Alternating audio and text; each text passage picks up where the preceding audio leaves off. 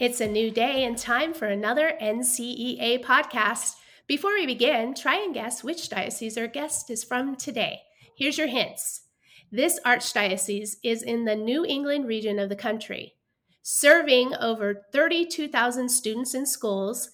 Last year, it was our 9th largest diocese in the country. It is the largest of the 4 dioceses in its state, with over 100 schools. Join me on a virtual tour to Brighton, Massachusetts, as we visit the Roman Catholic Archdiocese of Boston. I'm Laura MacDonald, and this is NCEA Podcast. Joining us today is Anne Crane of St. Columkill Partnership School.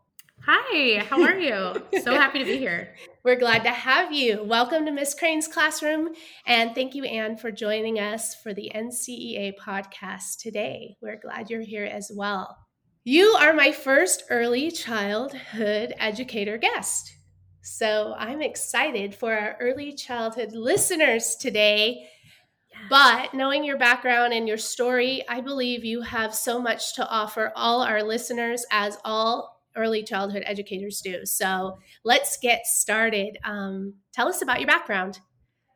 Great. So I grew up a little bit in New York and then a little bit in New Hampshire. And, you know, my parents took me to church on Sundays, and I went to public school for my education background. But I always just had this real desire to learn more about faith, and I was just really interested in it. So I went on to study religion. That's where my background mostly lies in education, is religious education. Very good. And what led you to a career in early childhood education? Well, it's interesting. So I went to school for theology. I got my undergrad degree in religion and theater at Fairfield University, and then I went on to do. I did a year of service in Chicago where I was teaching pre-K, and I really liked that. And then I went on to go to grad school at the School of Theology and Ministry at Boston College, and I got my master's in divinity. And I really thought I was going to be teaching adults. I thought I would be a professor or a writer, and all of those things are very important. But during an internship I was doing for the STM, I came to St. Columkill School, and I worked as a campus minister for the school. And working with the little kids, I was just struck by how this seemed so much more important to me, because it was really where the rubber hits the road of our faith. And so I really appreciated that. And I just, you know, I worked for a few years for a parish in faith formation, and I just felt that call, that vocation to come and work at a school. And so been here ever since. And how long have you been there? This is my 8th year in this classroom, being an early childhood teacher. But with that internship that I did, that was 12 years ago. So I really started working here 12 years ago. So I love this school. It's a really special place. So tell us about the school. Yeah. St. Columkill is it's a Catholic school in Brighton. So it's a neighborhood school. It was founded by the Sisters of St. Joseph in 1901. So it's an old building. It's been updated. Some of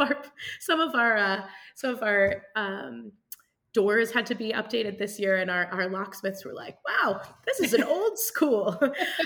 So we're still updating all the time, our school, but we have so many wonderful traditions that date back so long, and we have many different cultures and languages spoken at our school. Kids come from all over the city, so lots of different socioeconomic backgrounds, and it's just really a wonderful community where we look to Jesuit values, and with a lot of help from the Archdiocese and Boston College, we really have built a community that is uniquely Catholic, but very open and welcoming. So tell us about that partnership you have with Boston College that you mentioned. Yes, this is a fantastic thing. So in 2006, our school, like so many other Catholic schools, was losing numbers. They were having some trouble with enrollment. So we were going to close as a school. And BC heard about this, and with a collaboration between the Archdiocese and Boston College and our parish, we were able to keep the doors open through this amazing partnership with Boston College. So they were able to help our teachers all receive master's degrees, which is incredible. I received a master's degree in early childhood ed from BC. And they also work with us. They give us coaching. They'll work with us on our curriculums. They'll help us, I'm sure financially, although that's above my pay grade. I don't know about that element of it as no much. Promises. No promises. But they really helped us in so many ways, just sort of reorganize. And now I can say we are bursting at the seams. Our enrollment is up to 400 now, over 400. Wow. And we're really looking for more space because we've had to change a few rooms. We had to do some construction projects just to keep all of the students in a classroom. We're very lucky. So those are good issues to have at a school, definitely. Yes. So not only do you have a partnership with Boston College, you are named a laboratory school for Boston College. And I think you're the only laboratory school in Boston that's a pre-K through 8th. Tell us about that. What does that mean? So that's relatively new. That happened in 2018. And BC and our board decided that we would become a lab school. And what this means is the PhD students at BC and other professors at BC can work with the teachers at our school to work on research projects to benefit their study, their research.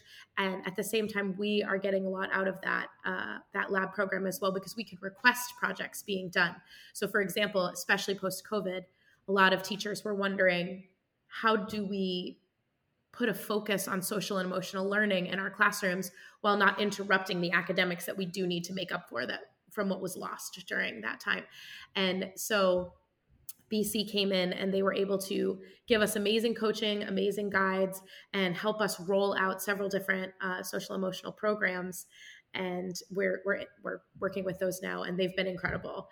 And so they support us, and we are able to support them in their research as well. What a wonderful opportunity. I see and hear collaboration. I hear teamwork, communication, but I also, that research piece is wonderful. I know as a former educator and site administrator, anytime I had people that were in programs currently on my campus, it enriched our entire campus to have current research at our fingertips, to be talking about current practices and what's going on in our colleges. That's just an amazing opportunity for your school. It really has been. We're working right now. There's a great project that's happening. John Wargo is a professor at Boston College, and he's doing a project that was requested by our staff we're at this particular flashpoint in history in terms of race. It's in the news, it's on children's minds. In early childhood, not quite as much, but they get a sense that something's going on. Mm-hmm. And with the older kids, especially where we go up through 8th grade, they're asking a lot of questions about it. They're talking about it at home. And so how do we go about this in a safe way for students and make sure that we're doing this well? When there's new research coming out all the time. So we're so lucky to be working with Dr. Wargo and his PhD students to be looking at curriculum and making sure that we're doing this well. And we get to be at the cutting edge of this flashpoint in history where we're looking at, diversity, equity, and inclusion within our classrooms from pre-K through 8th. It's a great opportunity. Very nice. Very nice. We'll have to have another episode where we can discuss what you guys find out from all the research. Educational background. Your background is rich in theology, but not all teachers have this background. What do you say to teachers that are maybe nervous or feel underqualified to teach religion, especially to our younger ones? Yeah, I really feel that. I think parents and teachers sometimes can feel very underqualified to be teaching these things. These are big questions that we struggle with as adults. And I think that it's so important to realize that God does not call the qualified. God qualifies the called. Yes. And I also think that when we look at what we're being asked to do, usually we'll have a curriculum, but even if you don't, the kids want to hear your story. And we're very lucky to have a moment in a Catholic school. It's such a unique place to be where you can share your own faith with your students. And some teachers at your school might not be Catholic, but they do have a faith. And so that's all students need for a buy-in, is to say, I'm interested in this. And then you open the book and say, well, this is what Catholics believe. So you have what you need to be able to teach religion. You have the answers. We're very lucky in the Catholic Church. We have this set of rules that we can refer to, but students want to know you as a teacher. So if you're able to share your faith journey, then you are as qualified as you need to be. Thank you for that. That's empowering. Everyone out there hear that? I believe it as well. Okay, so last time we spoke, you spoke a lot about how you incorporate units and gospel stories into your lesson plans. Can you talk about your lesson design and give us some examples? I can't wait for people to hear about what you're doing. And remember, this is early childhood, folks. Yes, we're very capable in early childhood. You are. We are. So right now we're in a space where we're between curriculum for early childhood. So we were working with a curriculum and we're waiting on this other curriculum to be sent to us. So in the meantime, we're designing the lessons ourselves. And in early childhood, we start with the baseline directives that the Archdiocese gives us. So what are the things we need to be looking at? Jesus had a family. God made you. God made the world. God made you special. And so we're looking at just those, they're basics, really basic questions.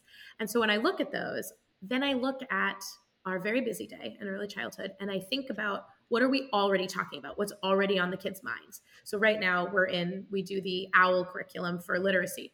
We're talking about families. And so when I'm talking about families, I could just throw in there in a morning meeting, Jesus had a family. And then I might pull out a picture book Bible. I might pull out my felt board. I might pull out a statue or a picture of the Holy Family and say, this is Jesus's family. Maybe put that picture up with we have a bulletin board of all of our student families. So maybe I put that up there too. So that's our starting off point, is just to mention it within the realm of what we're already learning. And then what I like to do is I like to pull some picture books, some quality early childhood literature that might tie in. So they might be books that you already have in your classroom that the students might be familiar with. So if I'm talking about love in a family and how Jesus's family loved each other and how our families love each other, I might look at the book Love You Forever. And Runaway Bunny. That's another one that's people have in their classrooms. So it's these stories of, sometimes we do the wrong thing, but families love each other. Families work together. And so then we remind them while reading that story, this is reminding me of Jesus and how Jesus had a family, just like us. Wow. That Jesus loved his family and we can love our family too. Then we have center time in early childhood. And so during centers, I might put out something that has to do with it. I might put out some people, like a people structure, and talk about let's build a family like Jesus's family. Who's in Jesus's family? And then we might put it together, or we'll put out the felt board story, and I'll have Mary and I'll have the different characters. But yeah, so I try to incorporate as many manipulatives as possible. So we got to find stuff that kids can use that are religious manipulatives that can't be broken, that aren't so precious that if they do break, we won't be sad. But yeah, I try to. I also have I have some puppets that sort of are incorporated in some stories. So depending what the story is, I try to incorporate those in. I try to look at what the gospel is on that Sunday. So if the students do go to church, they can make that connection either before or after. Sometimes I'll do it on the Friday and say, sneak peek of the gospel. If you go to church on Sunday, you might hear this story. And then that will give them more engagement when they go to Mass. Absolutely. Yeah, absolutely.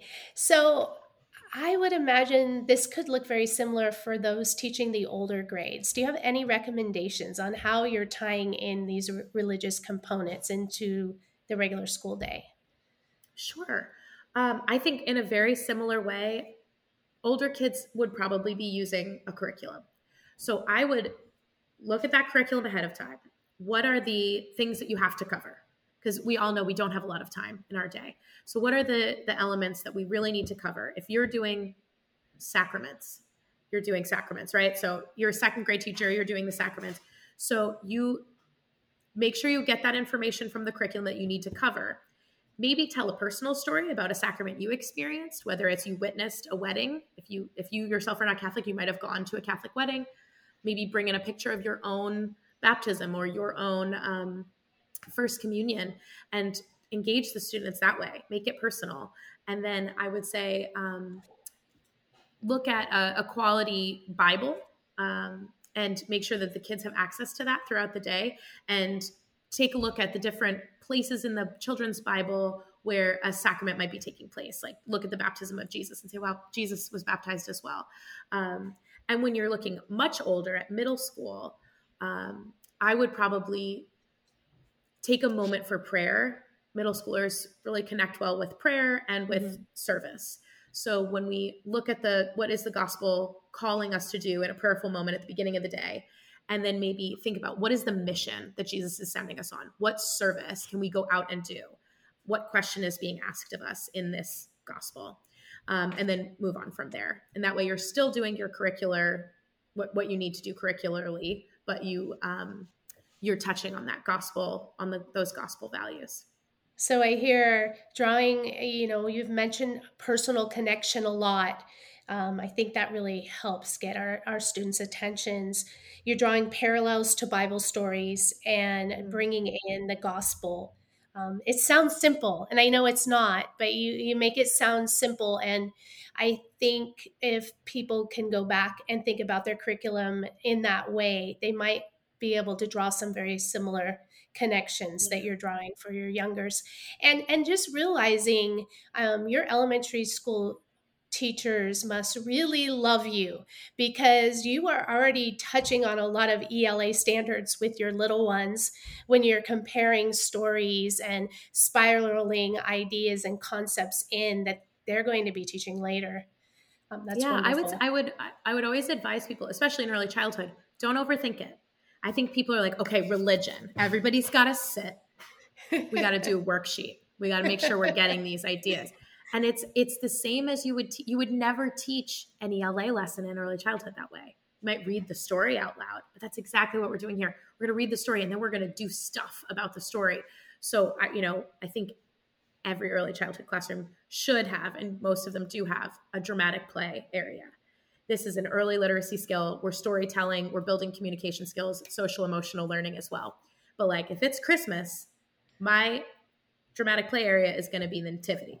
I'm going to set up a barn. We're going to have costumes in there. So you could dress up as Mary, dress up as Joseph, have a baby Jesus that they're taking care of. There's going to be animal costumes, and they're going to be acting out, taking turns, taking on these roles, it's amazing to watch. That's how children learn to understand. They're understanding these things. They're having these practice conversations, and this is their first experience of that story usually. And so it's beautiful for me to watch. I'm constantly learning from them.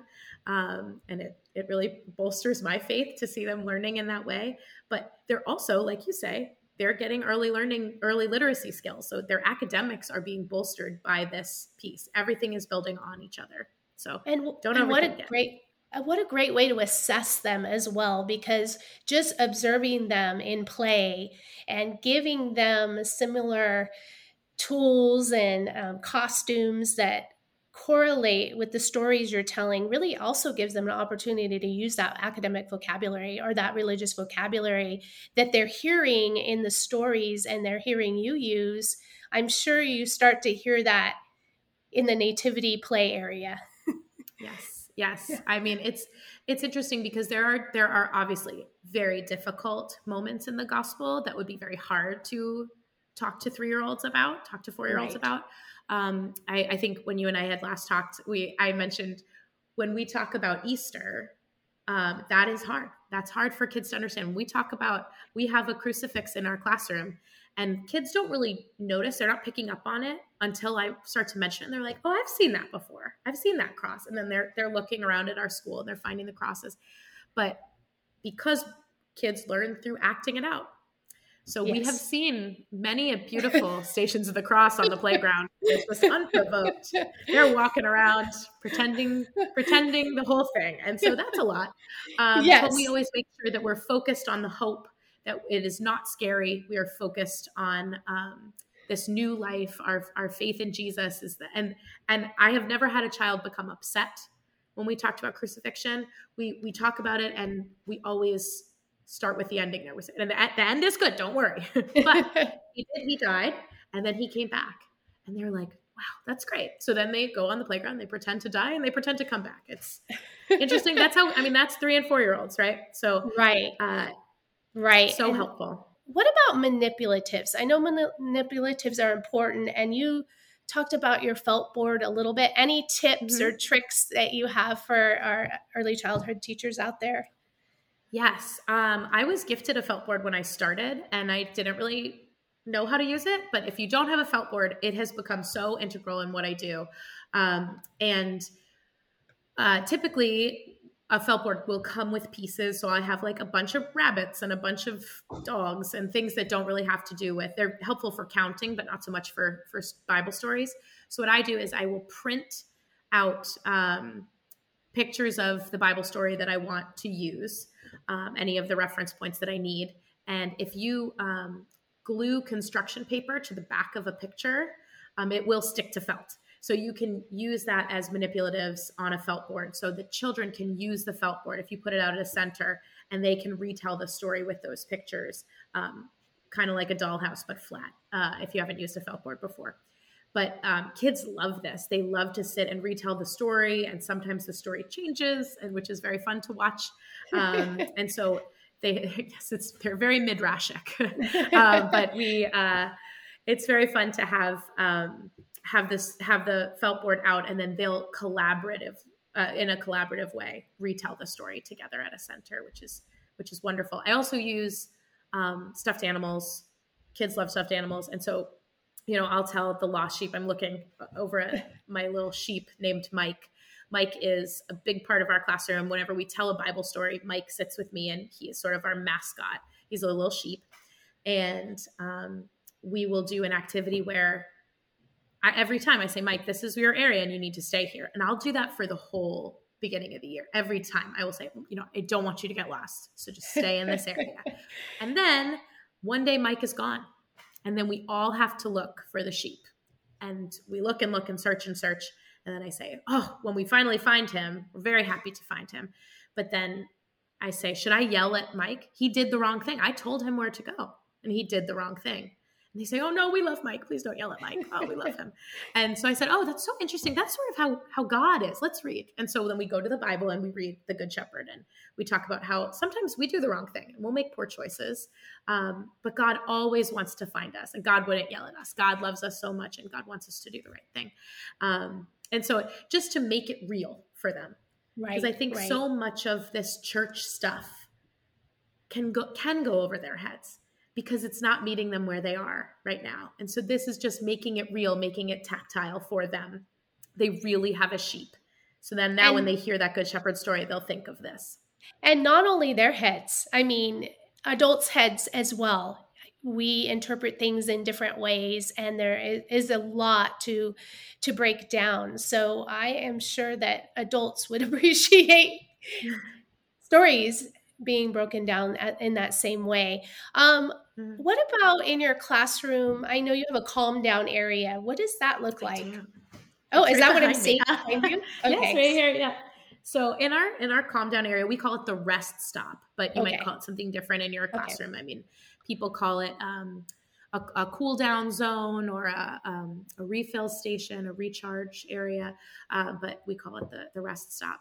And in our rest stop, we have books about feelings. We have a feelings chart. We have a mirror, and some of the other things that we have in this little basket of tools that we talk about in our class that if you're feeling a big feeling, if you're really angry, if you're really upset, if you're really sad, if you're really excited and you're being too silly, you can go and you can calm down in this area. It has soft pillows, but it also has a cross that is great for kids to hold. It has, I have a little statue of Mary that has a labyrinth on it. You just follow the little labyrinth with your finger. Kids love that. We have rosaries that are unbreakable. And so we have those and we say, these are tools that we can use to help us calm down. We can look at this picture of God and we can think about God. We can talk to God while we're in this area. And that's just one, along with a mirror, along with a stuffy, along with books about feelings. These are things we can use to calm down. So kids start to associate religion items with a calm body, a calm heart, and with a peaceful feeling, which is what we want. I'm sure some of your teacher colleagues would like to use your calm down area at some point too. I use it all the time. We're always supposed to be modeling, right? So yes. Sometimes I will feel frustrated. Today, a student filled a sink with water. We have a bathroom in our classroom and they plugged the stopper and it was water everywhere. And I said, I am very frustrated. And so I need to go calm down. And so I went to my calm down area and I sat and I looked at a book. It's wild what we do, but it's helpful. And then they watch and they're like, oh, yeah, Miss Crane's doing it too. We all should have an area like that in our homes. I'm sure we do. Like for me, I'll go take a minute in my room, if I'm feeling too angry or too upset about something. The tools that adults use might be different. Sometimes you might need a glass of wine, but in your calm down area. Right. But here at school, this is a really helpful tool for kids. What about parents? I know you need to bring parents in as much as we can, and there's a lot to explain to our parents at this young age when they go home and talk about maybe the crucifix or learning about Easter and things like that. So what does that look like for you in your classroom? It is really hard. I think we, like a lot of Catholic schools, we are teaching to students who might not be Catholic, and they might not be Catholic, they might not be Christian. They might not have ever been to Mass. And some of them might be Catholic, but not have gone to Mass. So you're teaching the students in front of you, and you're not quite sure where they're at with that. And so it's so important, I think, for you as a teacher. So parents don't ask questions that you can't answer. Answer their questions before they ask them. Say today. Yes. So if you have a weekly newsletter, we have a weekly newsletter that comes out every Monday. Or if you have a class Instagram, we have a class Instagram. Just write a few sentences about what it is you're talking about at school and where you think the trouble points might be for parents, the confusion points might be. And if it's very confusing, make a little video of it, have somebody film you teaching the lesson, and you can send that home with parents. If it's an Easter lesson, if it is a very challenging lesson, make sure when we do Ash Wednesday, I write a letter home for all of early childhood that says, here is what the Ash Wednesday tradition is for Catholics. Like just a little history for if you might not be Catholic, this is where we're coming from. This is what it means. This is how your child will participate in it at our school. If you have any follow-up questions, please connect with me. But it allows parents to put some tools in their pocket so that if their child comes home and says, today we learned that Jesus was dead but alive, and then it gives so parents don't get shocked and scared. It prepares them for the conversation. They say, oh yes, I know, I saw that, and what happens at the end of the story? Tell me more about that. And so to give parents maybe some follow-up resources might be helpful, to direct them to a website if they have other questions, or to direct them to you if you feel comfortable. But just making sure that parents are on the same page as you. It's very important. Highly recommend an Instagram. That's been very beneficial this year. I think too, as teachers, we always appreciate when parents come to us and let us in on information that's going to be helpful to us in the classroom that day. Likewise, we need to do the same for our parents. If we are truly partners, and we are, and we respect them as the first teacher of their child, it's essential that we gift them with information so that we can work together the best we can and provide them with as much background as we can, because then we're all on an even playing field and we can work together for that child. Absolutely important. All right. So the extra credit part, I know you're going to be great at this. What is something you hope your students remember about your class? Something that we say every day at the end of every day is, I have the students do this chant, and they say, I am a leader. I am independent. And I hope that when they leave my class and I watch them go up through, my oldest class is now in 5th grade. And I hope that they carry that with them, that feeling of, even when they were 2 years old, 3 years old, they have the opportunity to be a leader because they can be kind. They have a lot of information at their disposal, and they can be independent. And as soon as you can do something yourself, that gives you the ability to help others. And that's what a leader is. We talk about it every day in pre-K. And I hope that the work that we're doing now will be something that they remember, and that they're, at least if not in their memory, they remember in their bodies, they remember in their brains when they're helping someone else when they're in 7th grade, So that's something I hope they remember. I love it. What about your favorite childhood teacher, and why? Oh, my favorite childhood teacher probably was a kindergarten teacher that I had. Her name was Mrs. Krause.